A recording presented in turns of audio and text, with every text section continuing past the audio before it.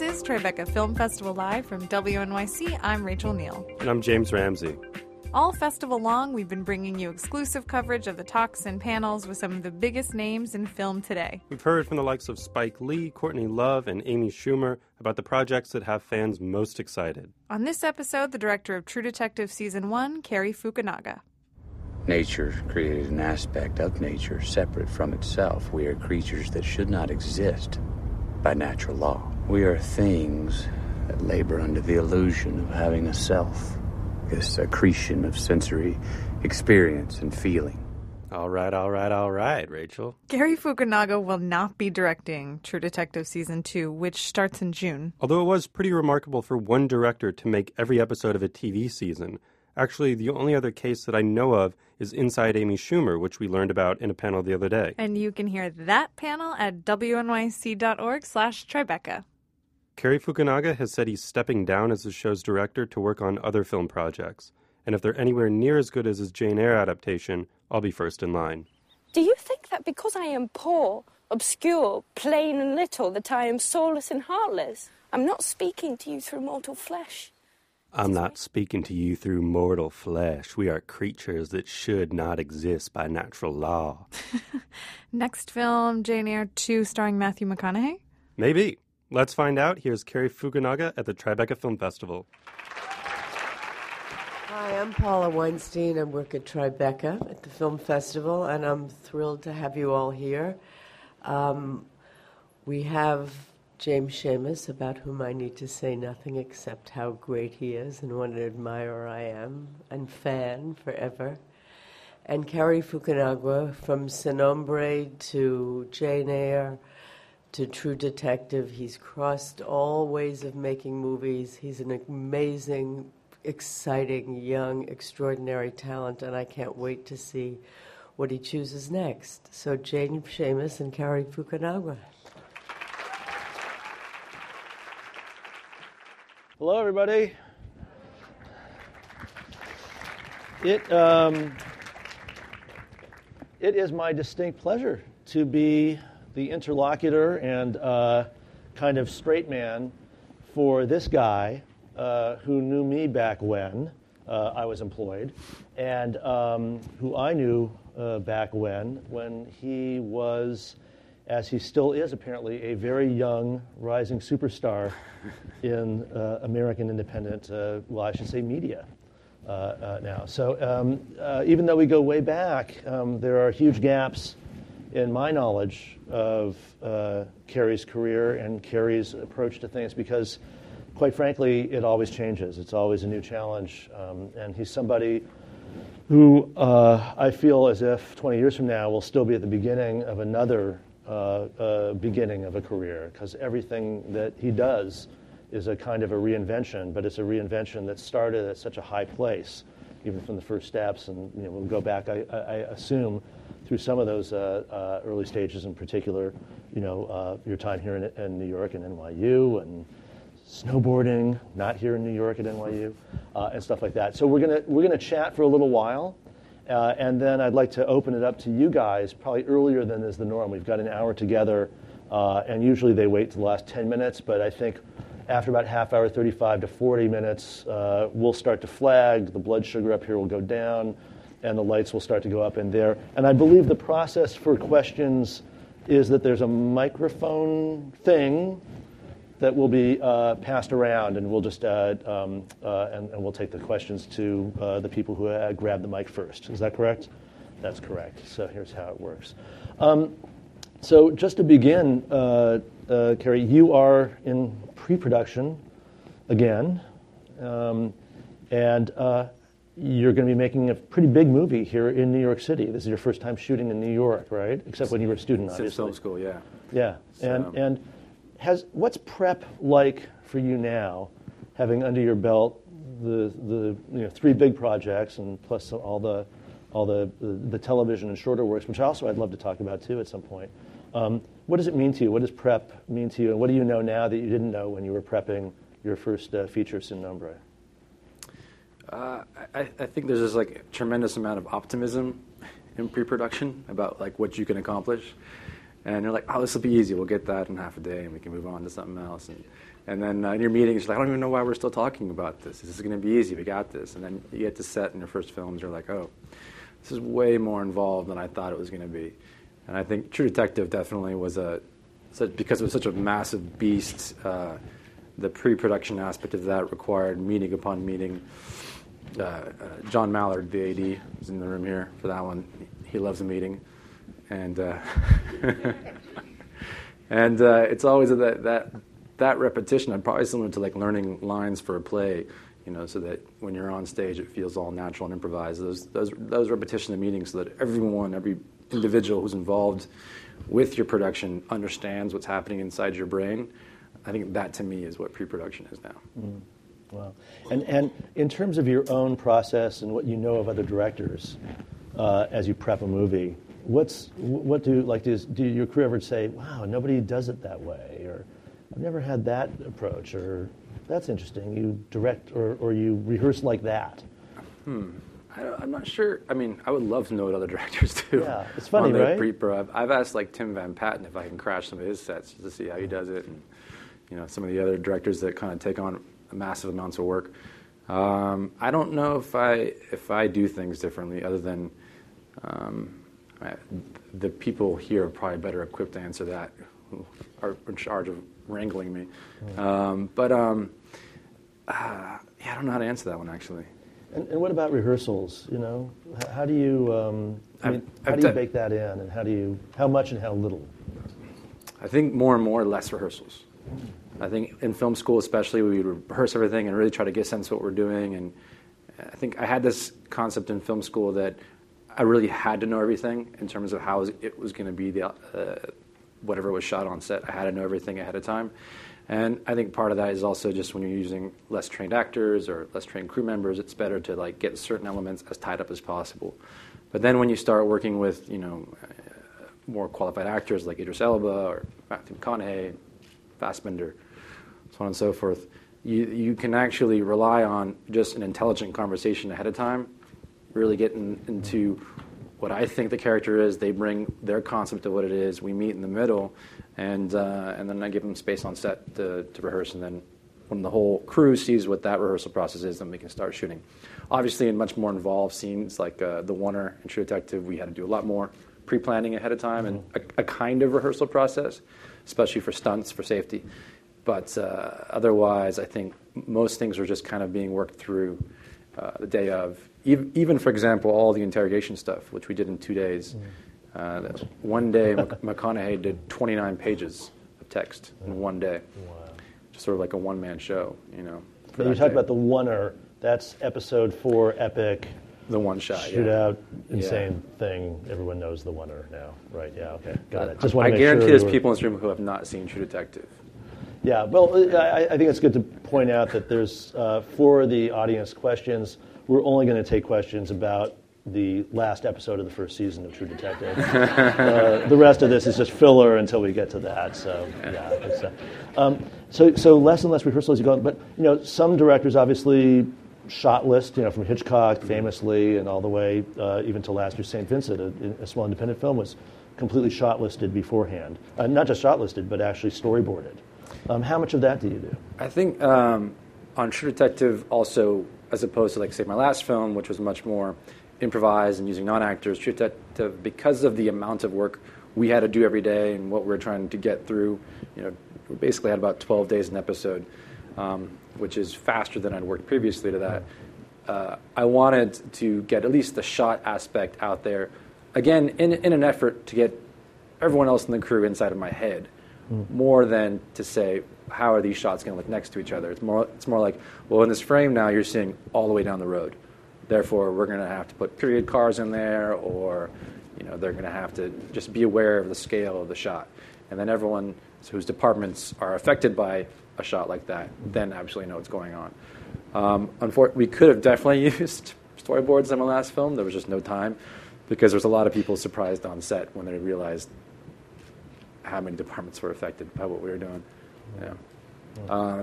We basically built an army of 200-something guys, and we had weapons and basically war scenes in villages that had no idea what was about to hit them. So, Yeah. Okay. And now you'll be shooting in New York, and it's the same idea. It's the same idea. Yeah. Wait, Except like the locals here are like, combatants in their own right. So we're a very film-friendly town. We are. So going back to even before you started directing, or maybe at the same time, you have a lot of experience with the camera. You were a director of photography. You really know camera well.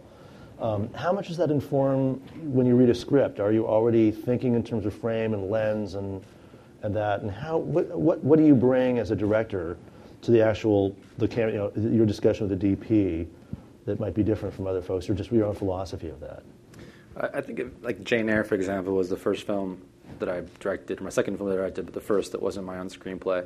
And it was the images in that script that first carried me away, and then I was familiar with the story, but it was that script's visual entry into that story that sort of got its hooks in me. So far I've worked with 3 different cinematographers, really, and all of them have, I think, the trait where we refer more to photographs than other films as references. Mm-hmm.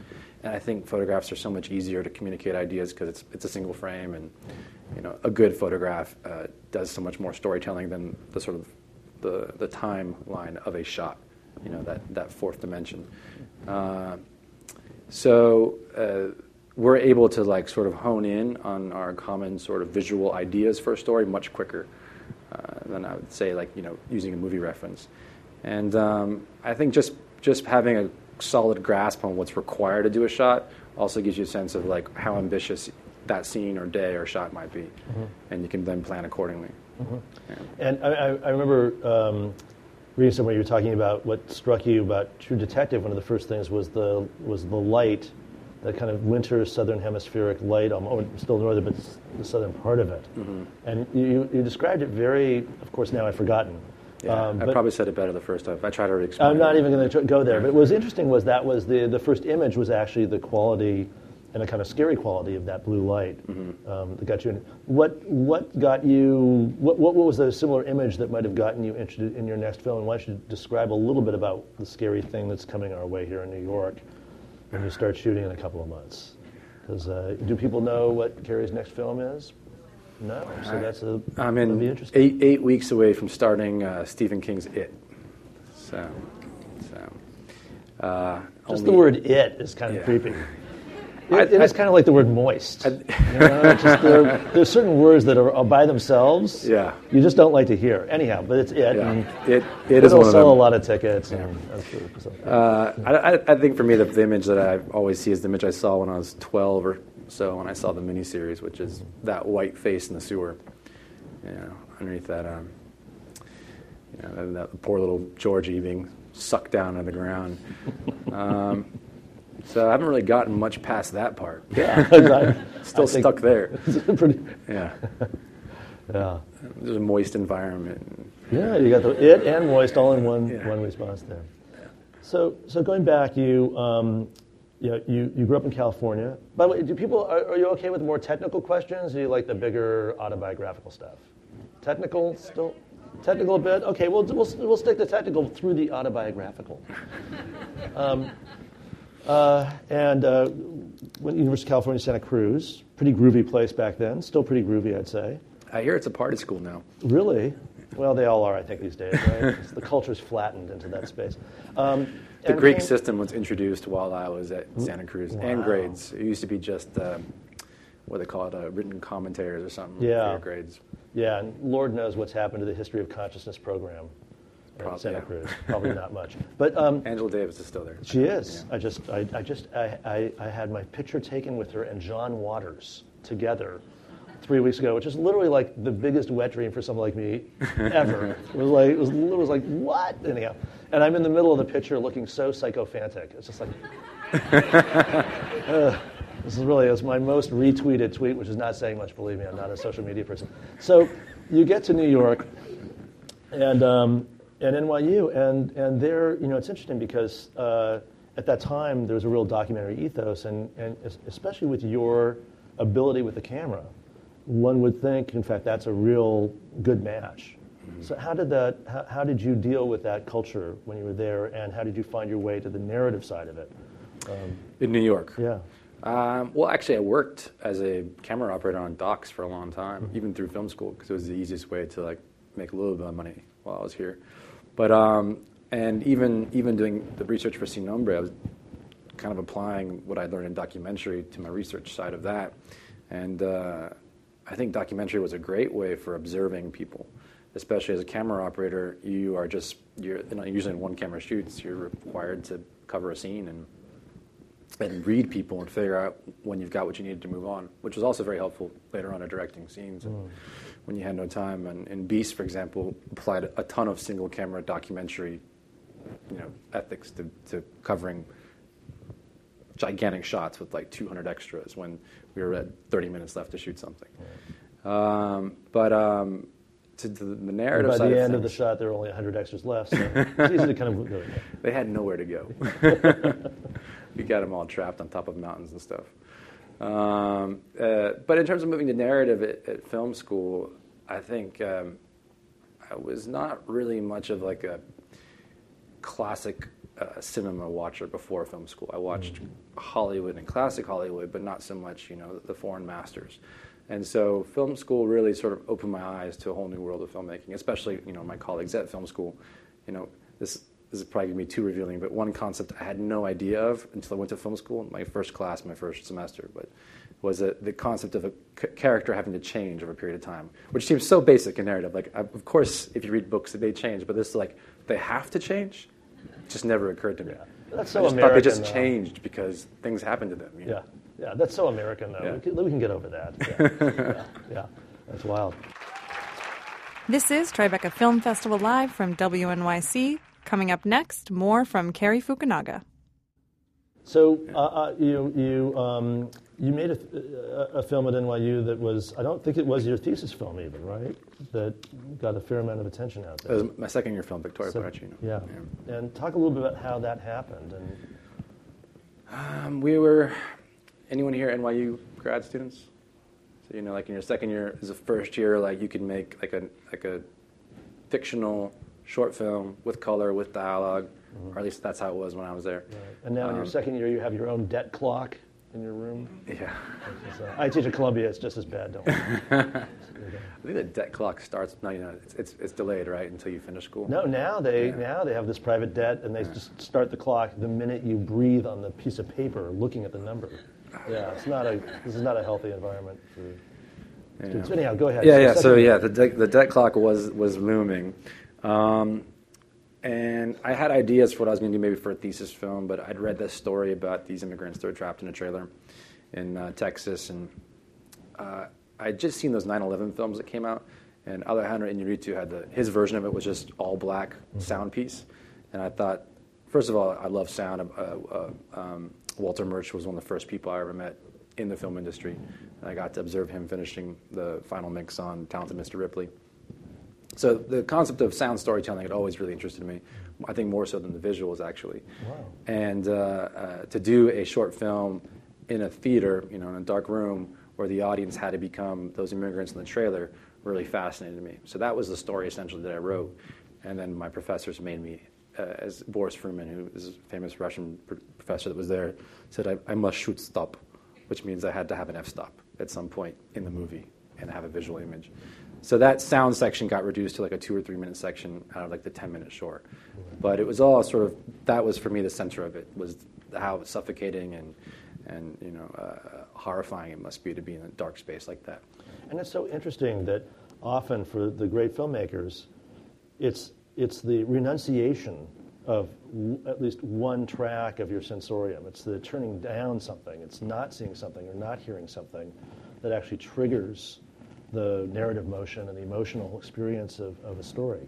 You're constantly, it's what you don't see on screen, or it's what you don't hear, it's what that relationship is so undernourished in our thinking about what makes a great movie, but it's often precisely when a filmmaker decides not to show something, that the real cinematic kicks in, It's fascinating.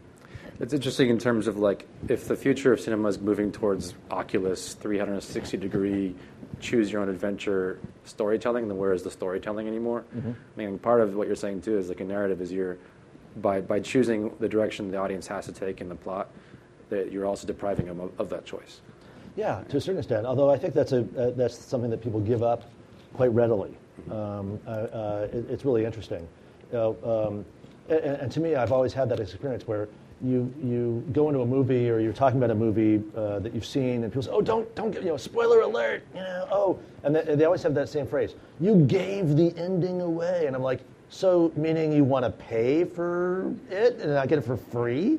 And there is that sense of submitting to a kind of regime of really submission to a narrative that, let's face facts. I mean, for those of you who saw, Mission Impossible 4, how many people really thought that Tom Cruise might die at the top of the building in Abu Dhabi? Like, oh my God!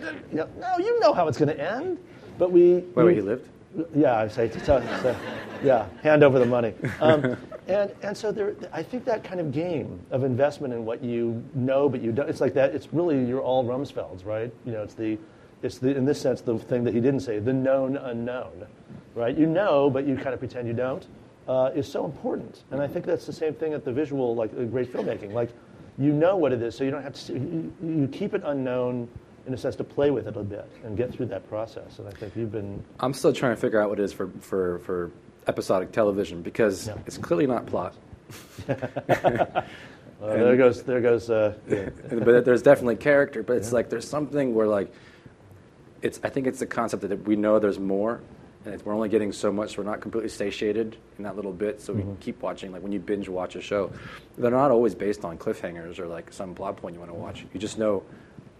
I got like an hour before I probably really should be sleeping, or I should have slept an hour ago. But like I can do one more episode, and then you go, and then it's 3 a.m. Whatever.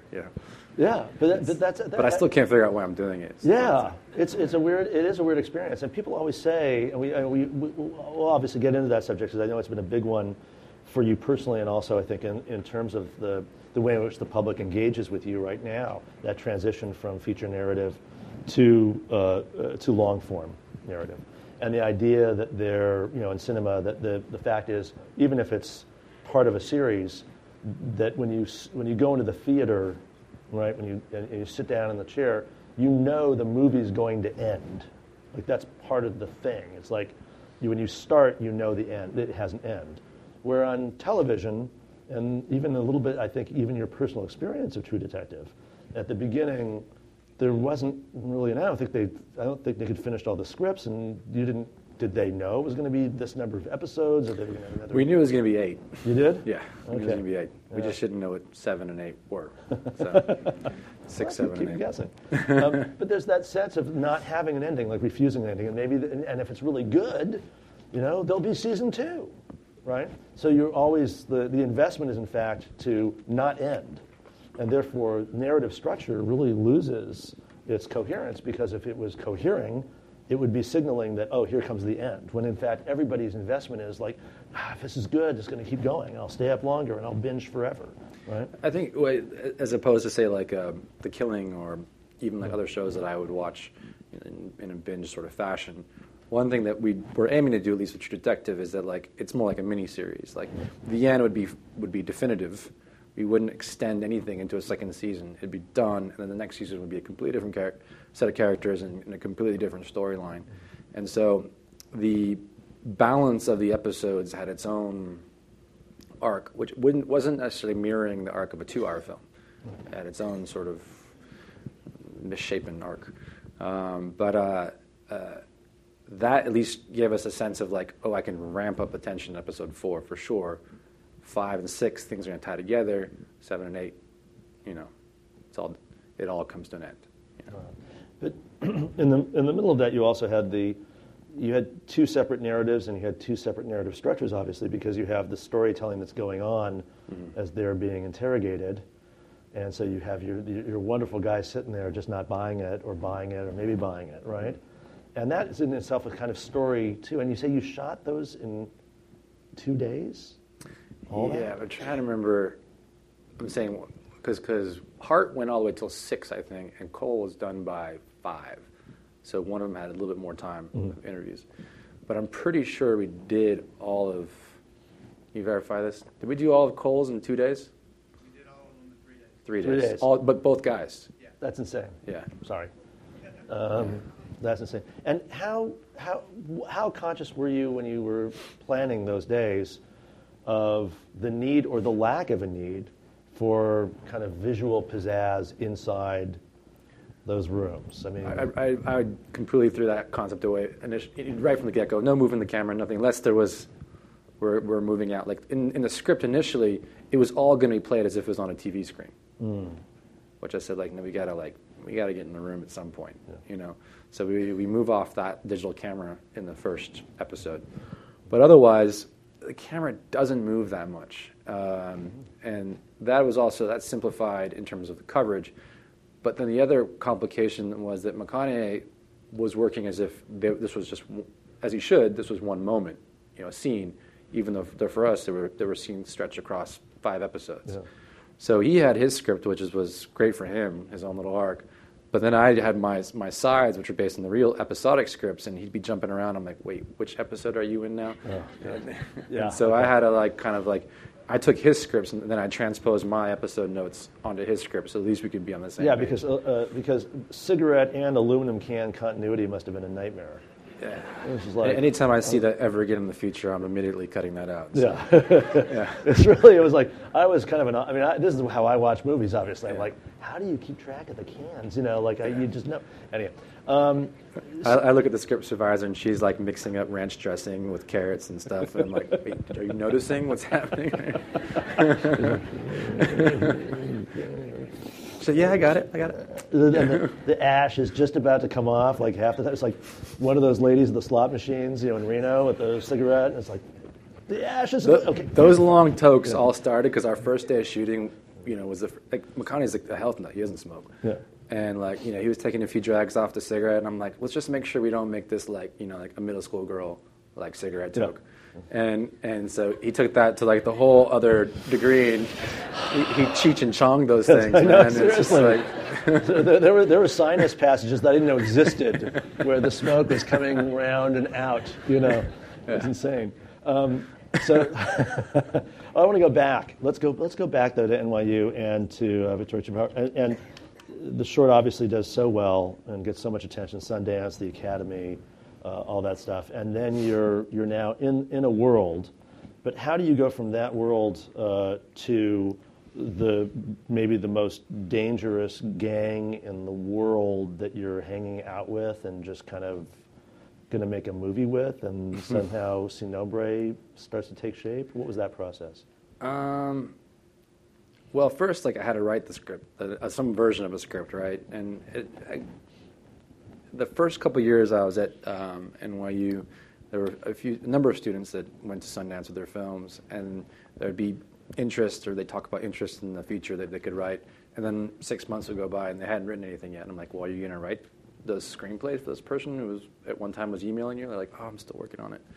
And I kind of took that as a lesson of what not to do. And you know, then a year later, those people weren't responding to emails anymore, and their kind of moment was done. So when I was there, I was sort of determined not to make that same mistake. And when the lab asked me if I had a screenplay, you know, I didn't have one ready yet because I hadn't been planning on making a screenplay about the short. But I had researched things that couldn't fit in the short, which was the trains, and decided I'd write some fairly poorly executed version of that story. And it was more of a triptych that would end with the short film, because that would at least solve 20 pages of script writing, you know, just put the short film in the feature. But one story was about a gang member and a girl, and another story is about a bunch of kids traveling from Honduras, and then basically just combined those stories after another year of research and made Sin Nombre. But a lot of that was driven by the labs, turn something in, and then just by that ticking clock of debt. So I was able to get into the labs a year after I was there with the short at the film festival, and then I met you guys like about a week or two after that. It's crazy. Yeah. I mean, as you know, the greatest piece of advice you get in film school is always, you know, make work and write what you know from your own life. Mm-hmm. And clearly, as a Swedish-Japanese-American snowboarder from Santa Cruz, You've just followed that precept completely through your whole career. Yeah. Every film rings. Every film is just... Well, I am from Oakland, California. Oh, okay. I'm definitely not Are you from Oakland or are you from Piedmont kind of Oakland? I'm just trying to get a little, the geography. I've lived in multiple neighborhoods. Oh, okay. But at no time in my life was I ever gangbanging them. But you're in that East Bay, the upper crust and the bottom crust cross all over the place. Yeah. It's definitely a place where economics does not divide people the same way as it can in other places. So the concept of gangbanging, the sort of the culture around it was not foreign to me, and it wasn't really hard to apply some of the little things I'd had or interacted with as a kid into parts of that story. But yeah, definitely was never lived any part of that story, whether as an immigrant or as a gang member. But it's interesting then. It seems to me that there must be, aside from a genuine fearlessness that should be noted, duly noted and appreciated, whether it's just reckless physicality of professional snowboarding or hanging out with, what is it, M65? MS-13. MS-13. I don't know. M65, I think, was actually a bus. M85 is a bus. Or, sorry, a gang. A gang. The French electronic music gang. Okay, that must be it. I'm so hip, I don't even know it. That's got to be it. But there's got to be something about that ability to look at the world with a camera on your shoulder and allow people to be who they are with you in the room. That must have been part of your own particular entree into your career. It seems to me that seems absolutely apparent. And clearly, you get that from watching Sin Nombre.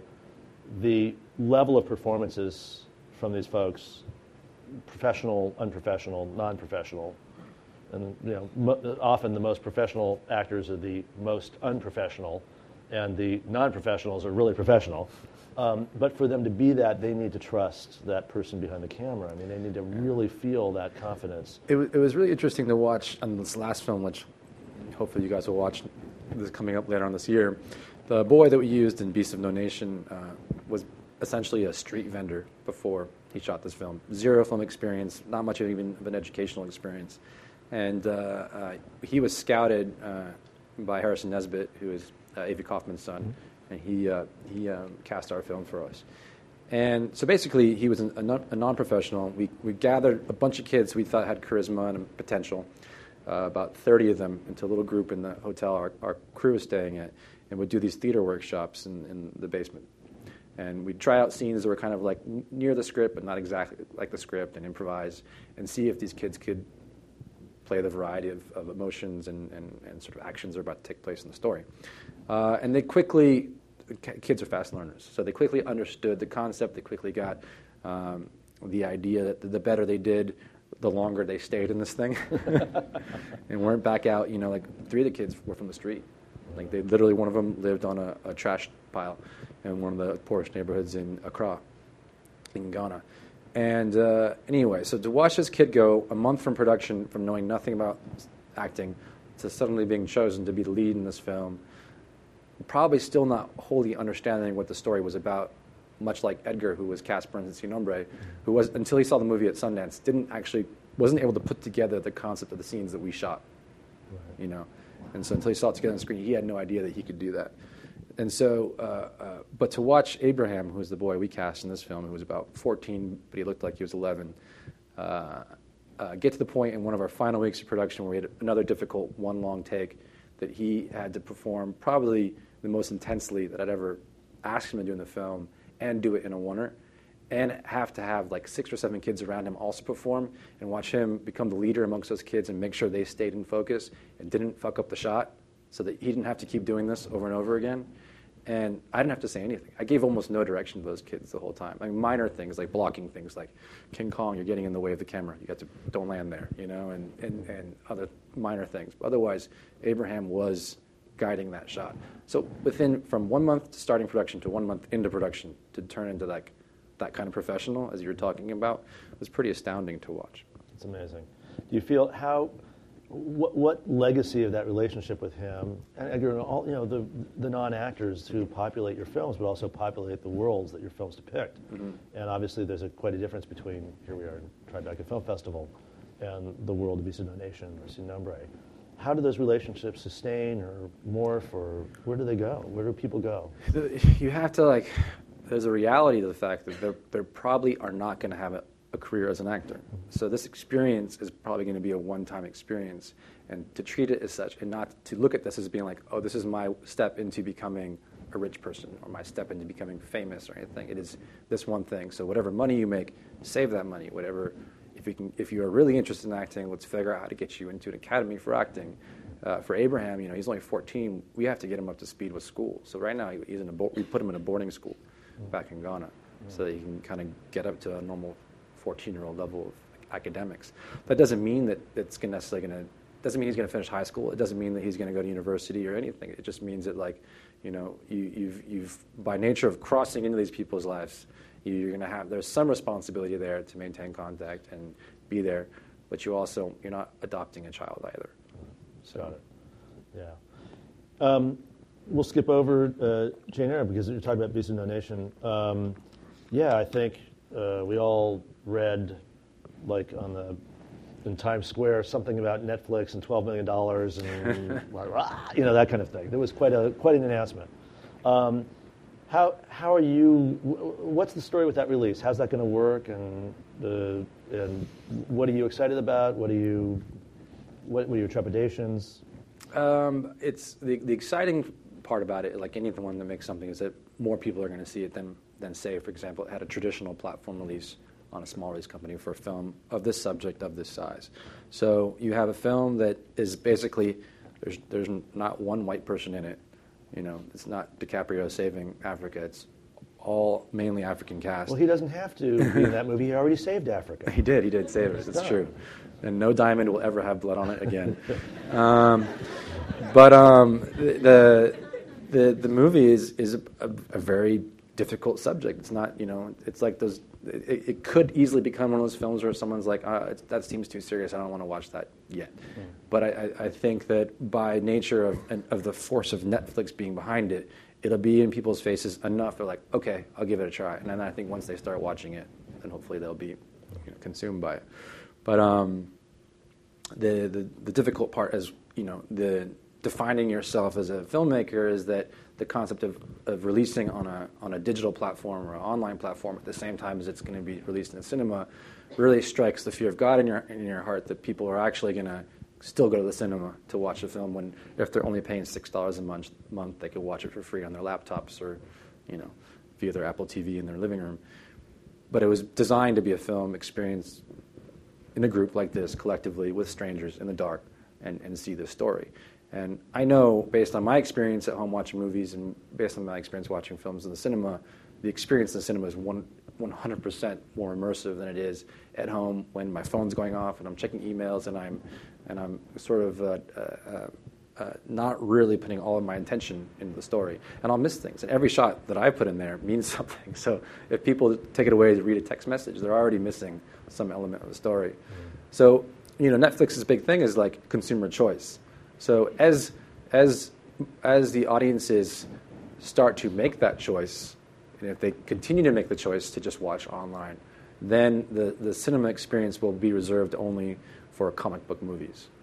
And that is, in a way, it's the biggest democratic challenge for an art form, that you have to ask the audience to be aware of the fact that they are just as responsible for the death of cinema as the people who make it.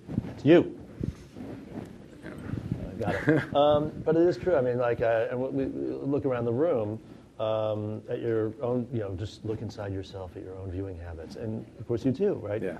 How much now of what we consume of both cinema and other is, laptop up? Yeah. All right, so on a busy week in September, how many of you will watch a movie on a Friday night at home on your laptop? If it's a movie you want to watch that week? So you're home alone on Friday nights. You've just admitted it. Okay. All right. Really? All right. You fell for How that? many of you guys would go to the cinema? Okay. This is a film festival audience. This is biased. Yeah. Well, totally biased. we set this one up. We set this one up. I mean, honestly. Thank you, though. Thank you. Please go to the cinema. I mean, but it's interesting though. I look the Netflix hype right now, and hype is often in our business reality, which is interesting. Is of course that by nature of hype, it becomes reality. Yeah, if you're good enough at it, and these guys are, is that the windowing is not the big issue. That the tilt in terms of audience share for whatever your pure cinema, your cinéma pur, that use the absolute, that special moment when you're in a dark room with a bunch of strangers. Although I don't know why you need to be watching a movie at that point. There's plenty of other things you can do in a dark room with strangers. Well, you even spent too much time in Berlin. Yeah, too much time in Berlin is true. That the tilt in terms of audience share is already so shifted over so hugely to these other devices, televisions, computers, etc. So why not just let it happen simultaneously, right? Why not just let that happen all at the same time and just give people the choice? And obviously there's the flip side of this, which is that you have this new image of you, the audience and the consumer, as this gigantic consumer baby who wants what he wants it, wants where he wants it, when he wants it now, right? And free. And for free, exactly. And of course, it's not free. What you're giving up is precisely your exact geo-positional target, all of your friends' addresses, every porn site you've ever looked at, et cetera, and the last time you clicked on a J. Crew sale ad. That's all part of a thing. So every single day of your life, right now, 300 times a day, somebody is selling a data point about you to somebody else. Just the truth. And so the system is meant precisely to feed you into that machine, to create the information about your viewing habits and your social network that can be turned to account out there. So we're all part of that business. We're the candy that's being dangled in front of you to get into that, kind of suck yourself into that world, right? Trying to figure out what kind of marketing they'll learn from Beasts of No Nation. We really don't even want to track those people. Actually, you do. You really want to. Okay. Oh yes. What time is it? Hold on. We promised you a long audience time. Yeah. Look at that. We got 18, 19 minutes. It's fantastic. This is Tribeca Film Festival Live from WNYC. Coming up next, more from Cary Fukunaga. So great. So why don't we dive into audience questions? We're going to have a hard time seeing you because of the bright lights. But I think, can the person with the microphone make the decision as to who to hand the mic to? And therefore, I am like blemish free. It's not my fault that you didn't get to ask a question. Sir. Hi. My question is, so as you had kind of touched on with the Beast movie, I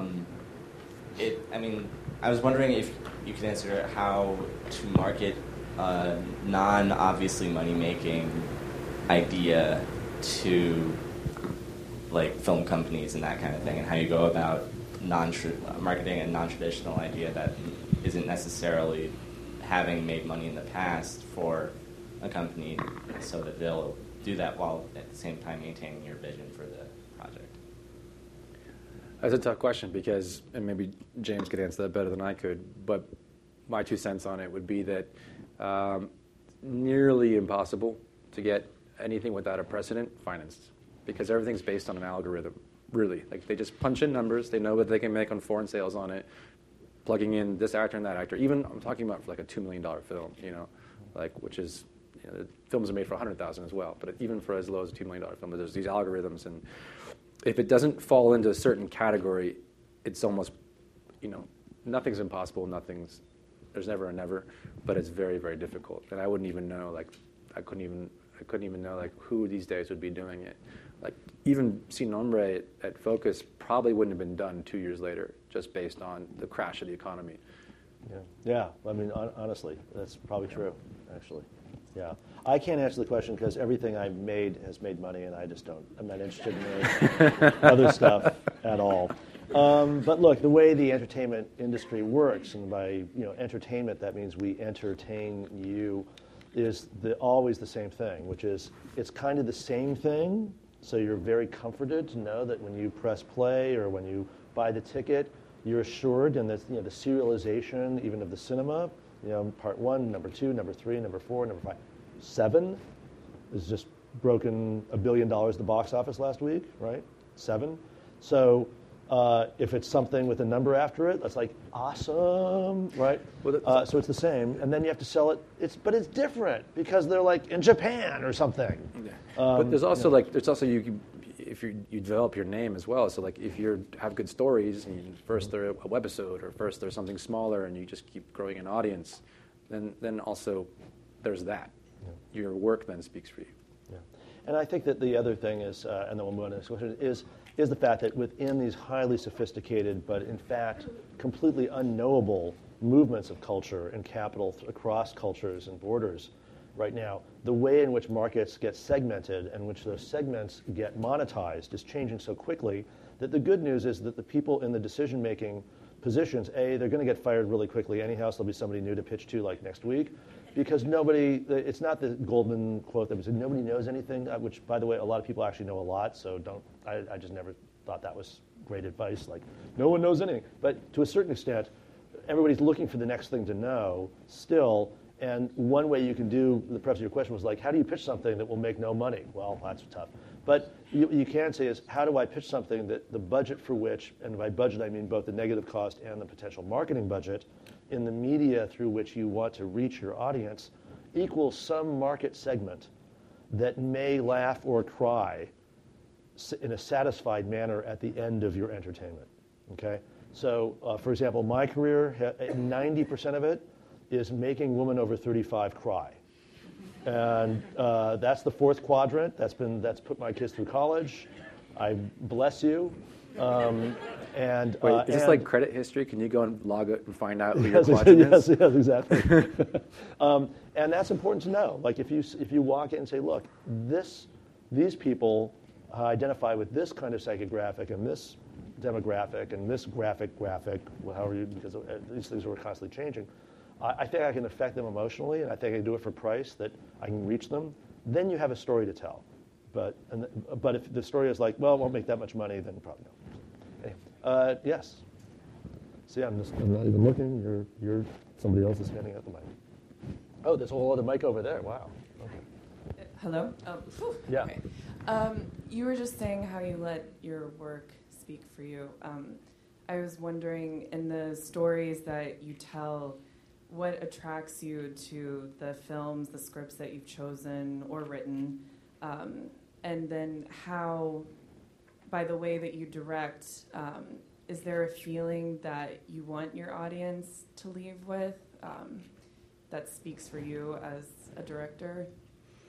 I don't know if there's one thing overall. It's like when you go to dinner over the course of the week, you might lean to more Italian or Japanese over the course of the week, but generally it's kind of whatever your appetite is. Obviously for a film it's a much longer commitment, so you got to really like that Italian food. But so maybe that metaphor doesn't work. Maybe it's more like a relationship. But there's a side where there's an image that grabs me, or characters' dialogue, or there's just elements in there where I think if it's not my own screenplay, that's something I think is masterful about it.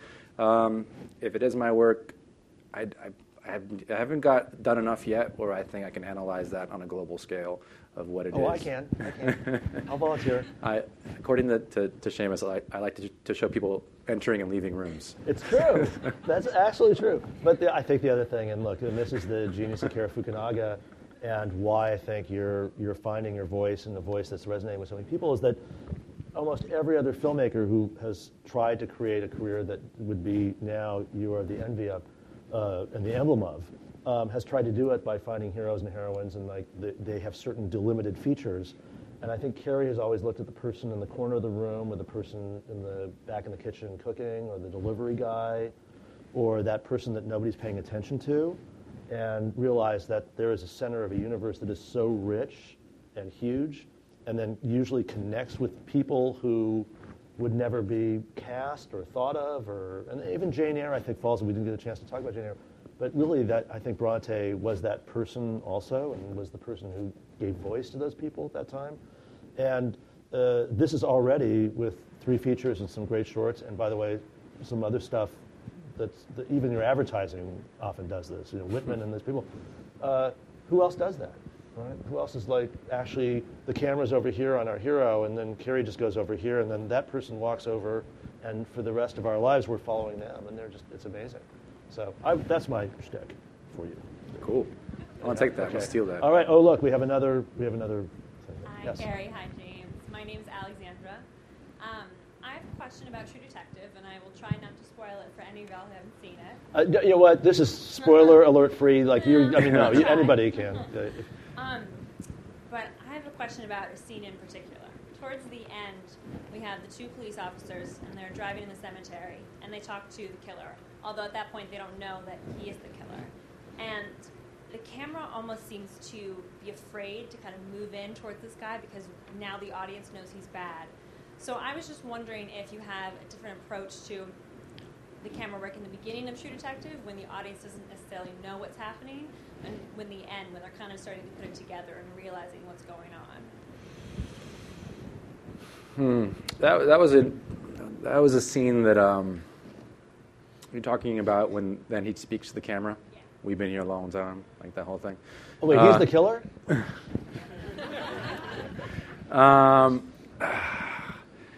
There was no specific philosophy to the camera work necessarily changing, but the tricky part is we had to reveal something on his face in that shot, which is always kind of like tonally tricky because you don't want to end the episode like dun dun dun dun. So that was supposed to be the last shot, and instead I chose the wide shot that kind of pulls out.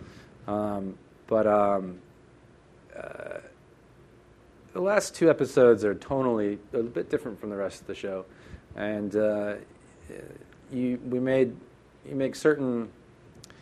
you're obligated to make certain choices to serve that tone. So I wouldn't say it's philosophically different than it was at the beginning, but yes, it is. It was a choice. I don't know if I answered your question. Yeah.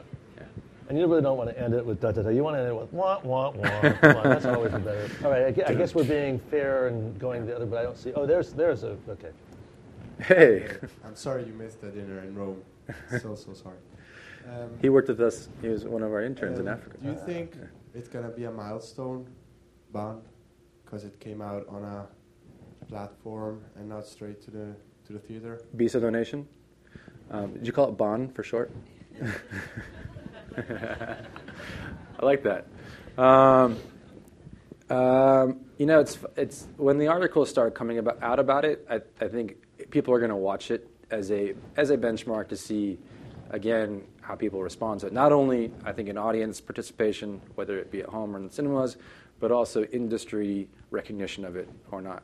Because whether you believe in awards or not, the idea of honoring a film like that, which could potentially be considered an online film, albeit having a theatrical appearance, there's still, I think, a lot of old guard who like to consider cinema something that only exists in the theater. And those old guard Academy members watch 70% of the films they vote on their screeners that they get for free. Yeah, but it was in the cinema at one point. So, will it be a touchstone or something? I don't know. I think only time will tell. And it's hard because, again, the hype and the reality.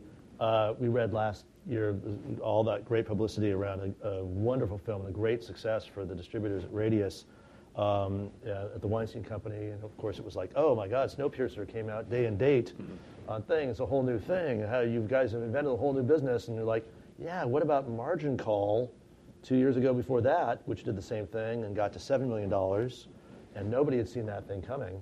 And but Margin Call, I'm sure a lot of you guys saw, is really a wonderful independent film made here in New York. And it was very interesting, the dynamics on that, because at the time, it was video on demand, right? So it was pay-per-view, and it was in theaters and art houses. And what they found was, at that time, was the older audience, which was going to see it at Lincoln Plaza, had no idea about, like, they didn't even know how to use the remote to get to pay-per-view. So they were like going to a movie, and all the younger people were like, dude, yeah, $3.99. Oh, yeah, let's see it. I wonder if there's a difference, too, because Margin Call could still be considered a drama, whereas Snowpiercer could be considered genre. And was It Follows Day and Day as well? I think so, or close to it. Does anyone know the answer to that? It wasn't. I think it is. It had theatrical before. But it will. They usually go, oh, so we're dating it. We forgot to announce it, and now it's going to be this. Whatever they do. Yeah. Even Snowpiercer they were off a few weeks, but But it's changed now. The old folks actually know how to use the remotes. They've learned. So the dynamic is different. The kids have programmed it for them. Yeah. Yeah. Okay, question over here. Wherever that. Okay. Hi, I have a question about your upcoming project on Stephen King's It.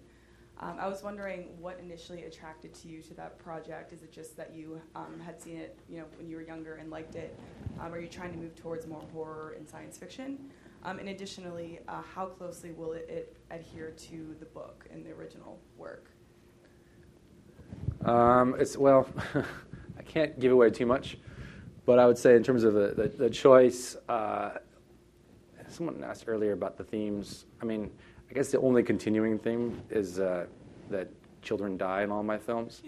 So if you want to consider the way Pennywise sort of like took off children for a while and then finished with this giant spectacle of death and mayhem, then I guess it would sort of cap off my children dying series of films. And hopefully after that, I'll move into much more pleasant, fare. Yeah. Yes, wherever the mic may be. Okay. Mr. Schamus, Cary-san, over here. Oh, hello. Hello. Hi. My question goes back to an earlier topic in the conversation about getting into the shared consciousness of your crew so that you're in the same place, creating the ease of the shoot. And one person who I never hear anyone talk much about is the production designer. And I wanted to know what kind of relationship you like to have with your production designer. Is there a unifying metaphor that you work on? The mise en scène, what is it that, how do you like to work scene by scene, only pre-production, that creates that feeling? I love the production designer's part of the sort of pre-production office, usually, across the board, because all the photographs are up on the wall, every bit of potential references that you've never even thought of before, because they've combed images from all over the place on the wall for a set, for a scene, for a character. And it's actually a really great place to come up with new ideas even, or we saw this great location scouting today, maybe we can combine this ideas, and it becomes sort of like a sponge. So, really a sponge in terms of a creative center. So the relationship is really just based on, in the sort of the hiring or casting process of that production designer, somebody who shares your vision, and you know that by the feeling, by your gut feeling, by looking at the images they present. And again, like I said, a still image is the quickest way to find out if you're seeing the same thing. And then it just expands from there, and it becomes more like a sort of a rapid fire bit of excitement as you kind of pull more and more images that hone in on what you want to do. And then reality sets in a bit about what you can actually afford to do. But when you're talking about True Detective, and one of the first things I read at the end of the first screenplay initially was the church on the plains where they find that painting on the wall. That was in the first script initially. And I loved that image of that sort of the bones of that church on the sort of like flat plain at the end of the day, and that sort of dead light. And so when we were looking for a location, for example, for that church, we never found one in Louisiana, so we built that church. And when you have images that are so precise, you can actually really transpose those images to reality pretty quickly. I think my favorite part of that question was you called him Cary-san. I'm going to call you that from now on. Thank you. Excellent. I think we have time for one last question. So whoever's holding the mic. Cary, the last three. Cary-san. Cary-san. Thank you. The last 3 episodes of True Detective were groundbreaking. You guys obviously struck a chord with a lot of people. You crashed HBO Go. You had people hanging on at the edge of their seats. When you say that you didn't know what those 3 episodes were going to be, what does that mean?